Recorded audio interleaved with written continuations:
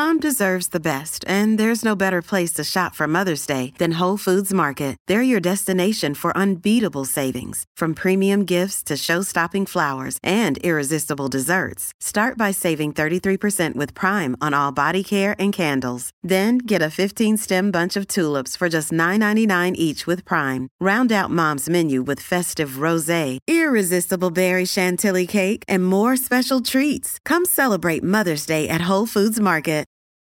This episode is brought to you by Reese's Peanut Butter Cups. In breaking news, leading scientists worldwide are conducting experiments to determine if Reese's Peanut Butter Cups are the perfect combination of peanut butter and chocolate. However, it appears the study was inconclusive, as the scientists couldn't help but eat all the Reese's. Because when you want something sweet, you can't do better than Reese's. Find Reese's now at a store near you. Cheeseheads. Get on your feet. It's Curd and Long. Hosted by Sparky Pfeiffer and Ryan Horvath. We can use the movie analogy and say, oh boy, what a great movie. But how many people are you going to tell it was a great movie versus how many people are you going to tell if the movie stunk? Let's take it another step further. I was just at a restaurant. Let's rewind a little bit. 18-year-old graduated from Oak Creek, went to American Family Field, did that.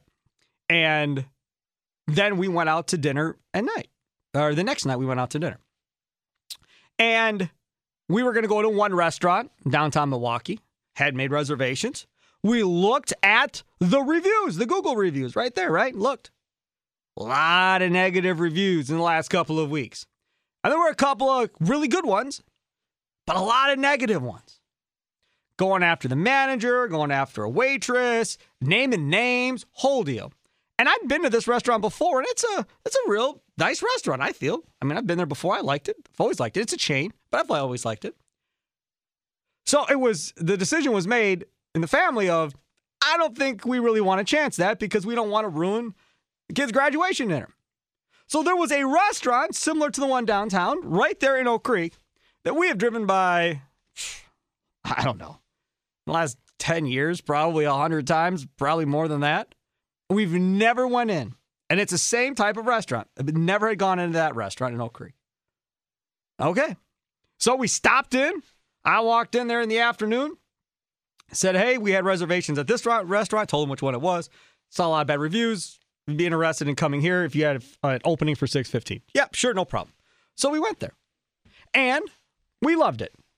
And the 18-year-old was like, I was trying to figure out if I wanted to get out of this or not because I don't know anybody that's ever come to this place. And it's been here forever. They've been open for a long time. Almost 2 decades. And he was like, but I figured I'd give it a chance. And he was glad he did because we all had a great time and it was a lot of fun. I went right there on Google Review immediately and gave him 5 stars, praised him, the whole deal because I thought it was really well done. How many of you do that versus how many of you are the first to go put a negative review onto Yelp or Google or whatever the case may be if you have a bad experience? Do you go do the same thing when you have a good experience as when you have a bad experience? Most people do not. Doesn't happen. And it'd be no different from a movie. Oh, man, it was a great movie. You're probably not texting and telling everybody. If it comes up in conversation later, if somebody's talking about wanting to go see it, then you'll probably bring it up. But if you go see a movie and you think it's horrible, it stinks, then you're probably texting everybody, dude, don't waste your money on this. That movie sucked. Like, don't bother.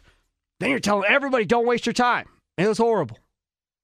Now, maybe Colin Cowherd is different than the majority of other people, but I feel like I got a pretty good idea of how this normally works in society today. Easier to hate on than to love.